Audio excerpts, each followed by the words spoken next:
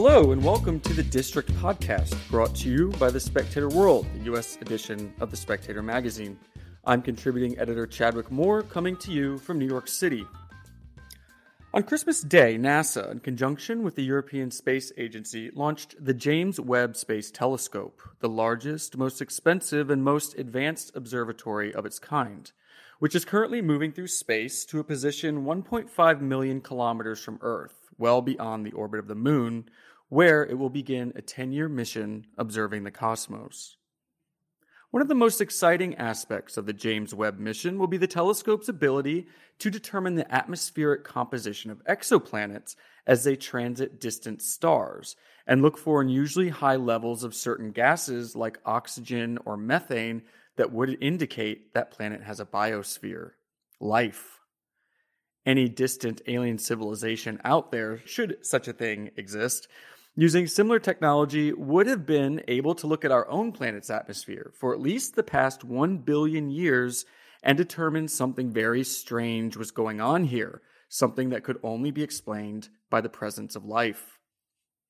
Far less likely, but still on the table, is James Webb's ability to look for not just biosignatures around exoplanets, but technosignatures, indications that an advanced technological alien civilization is producing something artificial in or around a planet or distant star.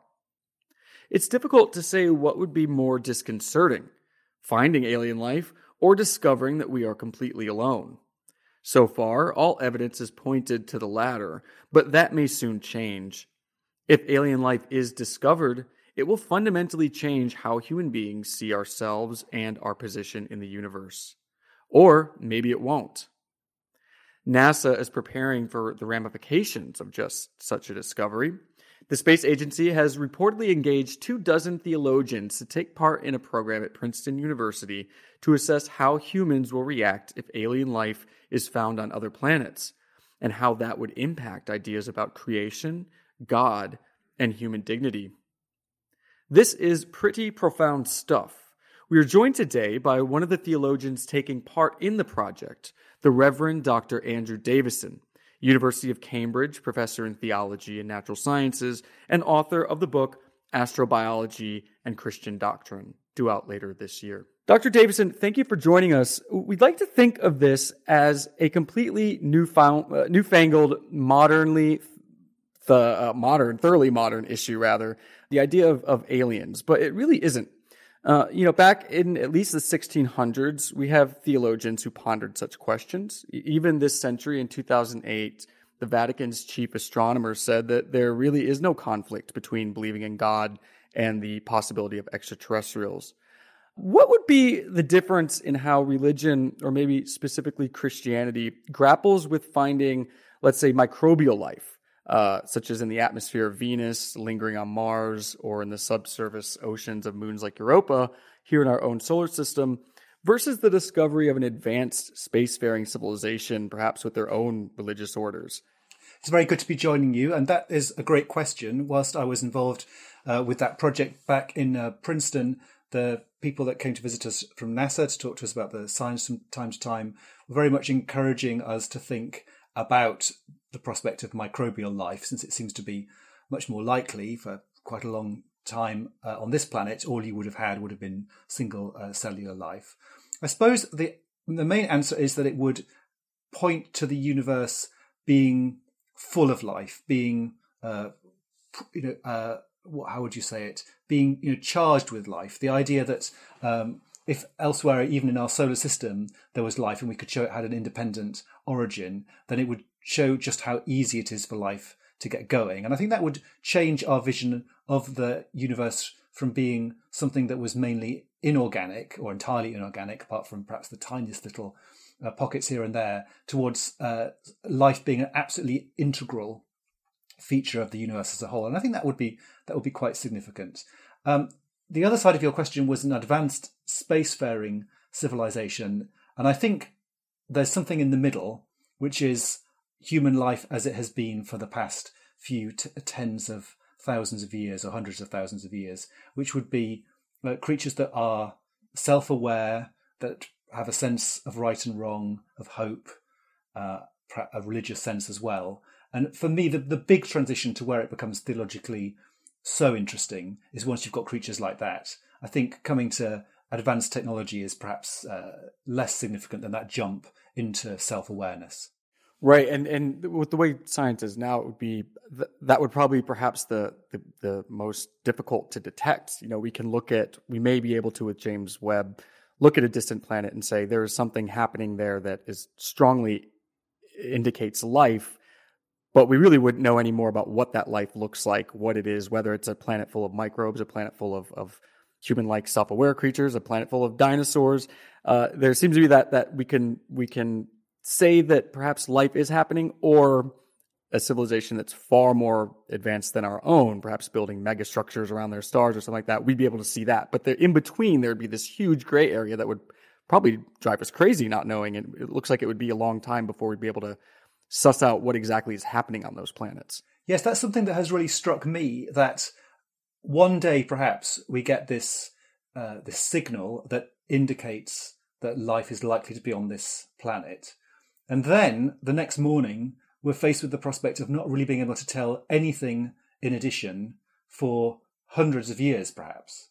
And so I think we need to be prepared for a bit of a hangover, as it were, that one day there'll be this euphoria, and then the next day we'll have all these questions. And at least with current technology, we're not going to be able to answer them. I suppose once we know that there are good candidate planets, we can start focusing radio telescopes there and see if there's any evidence of anything that will be like a broadcast, for instance. With your specific work in theology, what is even just that realization that we aren't alone? What does that mean for religious traditions and how we see ourselves in the universe? And is it compatible with most of the world's largest religions? Well, you made that interesting point about how far back these discussions go. And in my own work, I could trace it back to the middle of the 15th century. So there are two quite significant theologians, one of them, Nicholas of Cusa, extremely significant, who wrote about it in the middle of the 15th century. And pretty much there's an uninterrupted tradition within Christianity of thinking about life elsewhere in the universe. And for the most part, people took it in their stride. So the fact that there hasn't actually been a great deal written about this question in any great detail is because people just note it, think, yes, the universe could be full of other life. God would be the creator of all things. God would be interested in that. And then they've just moved on.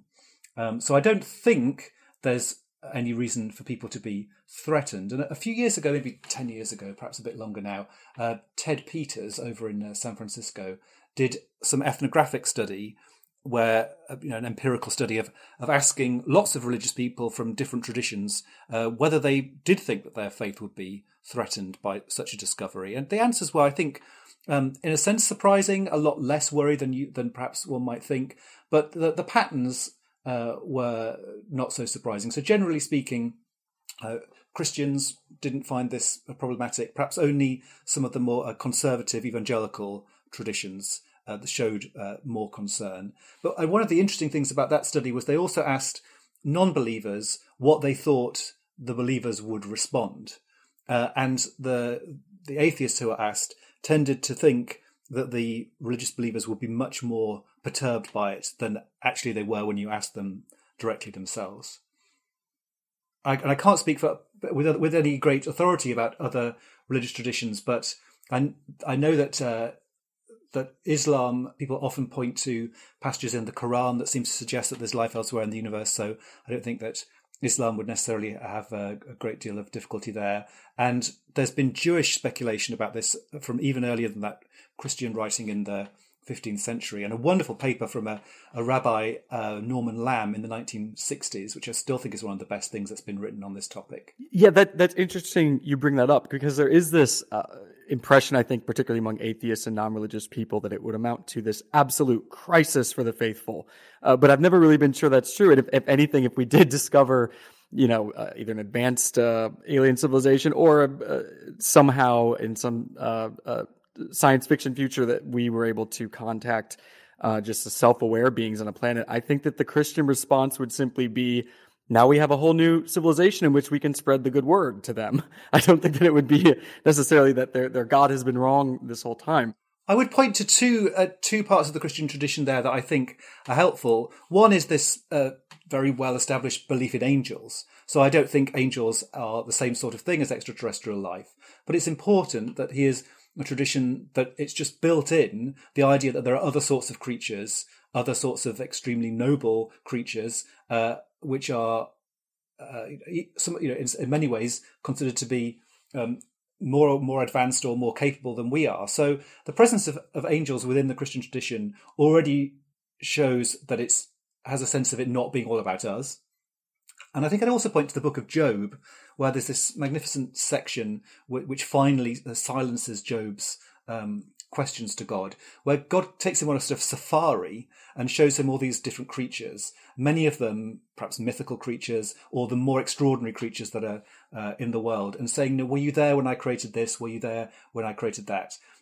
It's the idea that there's a lot more out there, that we aren't necessarily the center of everything, is I think already there in the Jewish scriptures, the Christian scriptures in the book of Job. That's really interesting, and you even mention in your book that you believe a large number of people would turn to religious traditions for guidance in this situation rather than losing faith. They would be searching for more answers in religious texts. But this also brings up an interesting, something I've always been interested in as well, and I imagine perhaps with your work in the natural sciences you have also, is this idea that science and this kind of discovery and faith are adversarial and in conflict with one another, whereas the natural sciences, from my understanding, not in the not too distant past, was always seen as almost a form of worship. It was, God wanting us to be discovered, and that no longer, whether it's just media narrative or political messaging, it seems to increasingly be presented as not the case. And I'm curious where you think and where and how that came about, and if you see it as the same. I would say that there has been some really impressive historical work done in the past couple of decades about the relationship between religion and science that has pointed to the end of the 19th century, the beginning of the 20th century, as the point where the narrative about this changed. So I would say it's all about presentation. There's that saying that the people who win the war write the history, but I think in this case it was the people who wrote the history that won the war by, in fact, a couple of important books around that time that told this story of an inevitable conflict and told a story of the past as if there had been this conflict, and that really lodged in people's minds right the way through the 20th century. People have also pointed to the professionalization of science in the 19th century. Previously, it had been quite significantly in the hands of clergymen, for instance. And so one of the reasons that there was this newfound sense of wanting to set religion and science apart from one another was this newly secularized, just professional group of scientists trying to carve out their terrain. And I would certainly say on the ground in my Cambridge College, which is a wonderful mixture of people from arts and humanities and sciences, social sciences, just at the lunch table, I don't by any means come across this sense of antipathy on the ground. It's not to say that every scientist in the college is a religious believer. I wouldn't say that at all. But I'd certainly say that the idea that science and religion are pitted against one another just isn't borne out in my experience of the human beings that are involved in these forms of study. Going back to how we originally, what we were originally talking about, do you think that we will be very soon, perhaps in our lifetime, discovering life out there in the universe? The thing that really changed everything was the discovery in 1995 of the first planet around another star. Because until we discovered planets around other stars, we couldn't be absolutely sure that there were any, or that there were very many of them. So there had been two theories about how planets might form. One of them, which is associated with Immanuel Kant, the philosopher, would have said that planets were common, that in the formation of stars you also formed planets. But an alternative theory, which was about collisions basically, said that planets would be extraordinarily rare. And that had the upper hand until the middle of the 20th century. So the idea, just from modelling, that there might be plenty of planets was beginning to become accepted through the 20th century, but until we really found any, we didn't know whether that was going to be the case. And I think even the people who expected there to be planets have been quite surprised just how ubiquitous they are. So what's really changed is the idea that the 100 billion stars in our galaxy, and maybe about 100 billion galaxies, that planets are going to be around very, very many of those stars. We're starting to therefore come to numbers of planets that are just quite difficult to speak about, 10 to the 20, these sorts of numbers. So for me, that changes the statistics, and I think that life is clearly not impossible. We're witness to that, and so it would have to be extraordinarily unlikely to happen in any particular place for us to be the only example. But that even if there was only one example of life in every galaxy, that still might be 100 billion cases across the observable universe. It's just that we would never be able to spot it. So I think that even if we don't find any anytime soon, that doesn't mean that there isn't a great deal out there. It just means it's relatively uncommon across these enormous number of planets. So I'd like to be able to say more than that, but we just don't know whether it's pretty unlikely or extraordinarily unlikely or extraordinary unlikely. And even if it's the latter, there still could be plenty of life out there. It's just that we wouldn't come across it. Right. And you're right to say that was a watershed moment when we did discover that confirmed first exoplanet. Now I believe that last check we were up to around 5,000 confirmed exoplanets, but that suggests that there are many more out there that we just can't see or haven't confirmed yet their existence. But also it's interesting to think how people will handle this news, because we've already sort of had it, during, I believe it was 1996, somewhere around there. If you recall, Bill Clinton had made an announcement that we found evidence of microbial life in a Martian meteorite that landed. It looked like a fossilized microbe. And this was front page news that life confirmed. And it's since turned out that that wasn't the case, that scientists believe that this structure that was found in this Martian meteorite was actually was formed by natural chemical processes and was not actually living. But even you can go back further than that to the late 1800s with the astronomer Percival Lowell, who, observing Mars, believed that he was looking at canals on Mars that were made by a civilization. And many astronomers and people accepted this, and it turned out not to be true. The world didn't end. Faith didn't collapse and have an absolute crisis. So we may be more prepared for this information than we realize, especially when we understand now just how many planets are out there and how many of those planets are potentially habitable. They're both excellent examples. A literary example that I like to point to is in Anthony Trollope's novel Barchester Towers. So pretty much the archetypal Victorian English novel. And at one point where he wants to show, I think, 3 female characters just discussing the sort of things that people discussed in drawing rooms in well-to-do houses, he has them talking not only about life elsewhere in the universe, or actually in the solar system, but also about its religious implications. And he wasn't pointing to that or setting that scene up to be something unusual. It's just what people were talking about at that point in the 19th century. Or I could point further back to the 17th century when the Bishop of Chester, or at least later Bishop of Chester, John Wilkins, wrote a book about life on the moon. He was convinced that there was life on the moon. He also was one of the founders of the Royal Society, the great English scientific society. So punctuated through history, like you say, we can find these examples where people thought that there was evidence of life elsewhere, and it didn't cause the kind of sensation or a hysterical response that you might find in the War of the Worlds or something like that. Yeah, very true. And we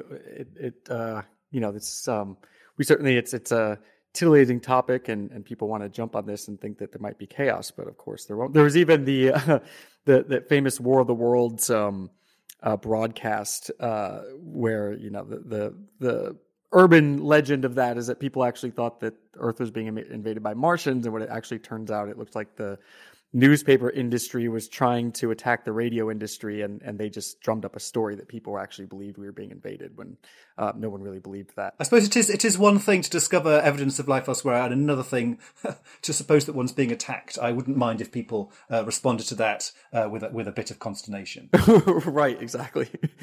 So this is a hot topic, and a lot of the newspapers have been covering this NASA program, but this is, and you're getting a lot of attention for that as well, but this is just a small part of your work. Tell us about what else it is that you're up to and what you've been focused on in your work. Oh, thank you. Well, connected to this previous topic, I'm starting to collaborate with some of my scientific colleagues in Cambridge to think about the origins of life in the universe. And we're going to do that from a scientific perspective, theological, philosophical. I'm really delighted by the way in which my colleagues in the sciences in Cambridge are so open to collaboration with people from very different faculties. So the idea is to bring together people from all sorts of different traditions to ask what we think about the nature of life. And I think one of the benefits there will be for the non-scientists just to pose innocent but probing questions to the scientist, to perhaps provoke some thinking from new angles. So the origins of life certainly are an interest of mine. Within the sciences, I am really interested in the developments in evolutionary thought in the last couple of decades. So if you had asked someone at the end of the 20th century about evolution, then it seemed like it was all sorted out and it could be written down very concisely. It was often called the modern synthesis, which had brought together Darwin and molecular genetics. And in the last couple of decades, it's not that Darwin was wrong, but we found that things are a bit more complicated than had been thought. So particularly important is a new sense of the exchange, the interrelation between genes and the environment. So whereas the evolutionary picture in the 20th century was often quite reductionistic, everything was just being reduced down to genes doing their thing, there's a new sense that that genes and the environment are in a sort of dialogue with one another. And also different forms of inheritance. So it's not just all about genes, but one can pass on information in other sorts of ways, like just the things that we do in the world, the way in which we change the world is part of what we pass on to our progeny.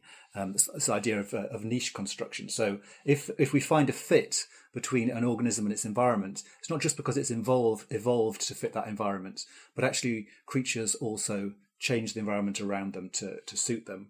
And this, as I say, none of this undoes the theory of evolution, but it brings in all sorts of dynamics that I think are really fascinating. And there's always a danger that people are going to be reacting, say, theologically to the science of 50 years ago.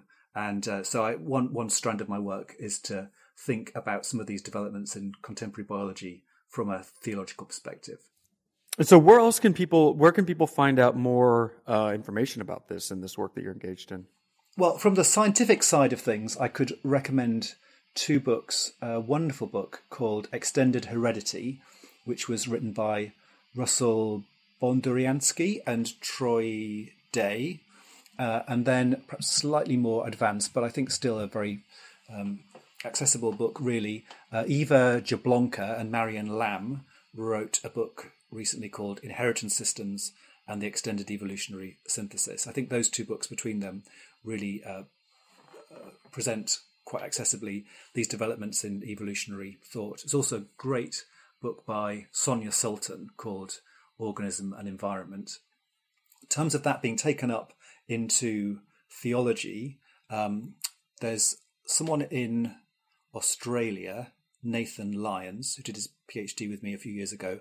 He's writing a book on this from a theological perspective, but that's not quite out yet. We did edit a collection of papers in a journal together in Theology, Philosophy and the Sciences, beginning to think about some of these elements of as it's called, the extended evolutionary synthesis from a theological perspective. But it feels like it's quite early days to me, really, to be taking some of these things into account. And your own book, Astrobiology and Christian Doctrine, is due out later this year. And that word astrobiology, people shouldn't be confused, doesn't necessarily mean little green men. I mean, you'd probably be talking about just simply the nature and structure of the universe for life to arise. And I imagine some of these issues that you just discussed as well. Yeah. So a while ago, people talked about exobiology, which was life outside or beyond the Earth. But more recently, people have talked about astrobiology because they've recognized that we already have one example of the capacity of the universe to harbor life, which is the life that we know on our own planet.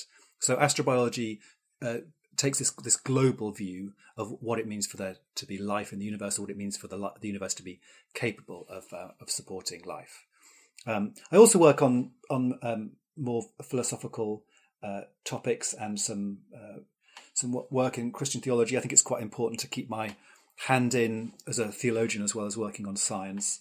So there was a book a couple of years ago called Participation in God, taking this idea of participation, which we find, well, both from scriptural sources, but also Plato has been very influential here.